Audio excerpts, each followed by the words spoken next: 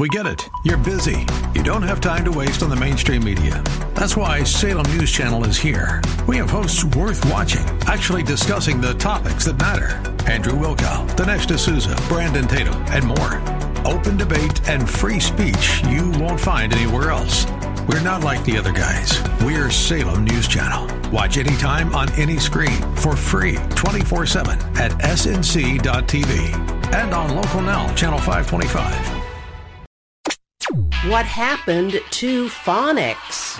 This is Mission America with Linda Harvey.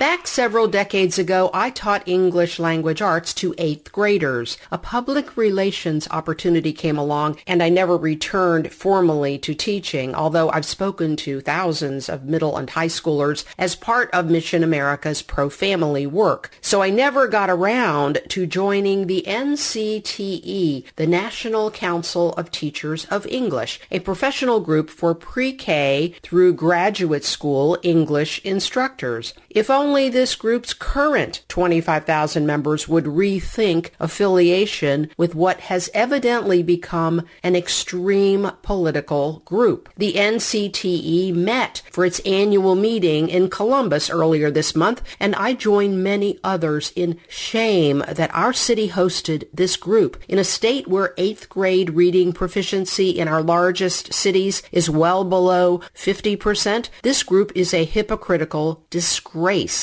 The hundreds of presentations were dominated by cultural Marxist, racist, LGBTQ propaganda. Very little about reading and literacy, divorced from leftist politics. The major sponsors were big publishers who make money from all this sensational nonsense, like Scholastic, Penguin Random House, Simon & Schuster, Macmillan Children's Publishing Group, and Gale. And so I think we can just follow the money to see why our children are getting so much trash. The more outrageous the material, the more it sells. Every other workshop was some reference to race or deviant sexuality, with continuous references to disrupting norms, white guilt and privilege, and queering education. This group wants to teach so-called banned books, even if they are obscene, misleading, or contain highly disturbing content. And the trend is apparently toward doing away with objective performance measures and grades. The title of one workshop was Decolonizing the Department, promoting anti-racist grading practices through collaboration and networking, non-traditional grading to promote equity, to collaborate with colleagues in their quest for equitable, anti-racist, student-led grading, unquote. Student-led grading? Are they kidding? Most students would claim to be at the top of their class. What good, then, are teachers? Another presentation offered this: queering literacies, disrupting normativity through queer-inclusive classroom practice. And then there was this one: youth and protest, the teacher's role. What can educators do to encourage and guide students to make their voices heard, unquote. And what do these teachers think of parents? Well, here's what one session presented: parents as partners or the problem. To be fair, there were a few sane-sounding presentations like explicit vocabulary instruction for the secondary education classroom audience. Okay, but apparently the main job of today's English teacher is to turn students into anti-police, anti-white, trans activists.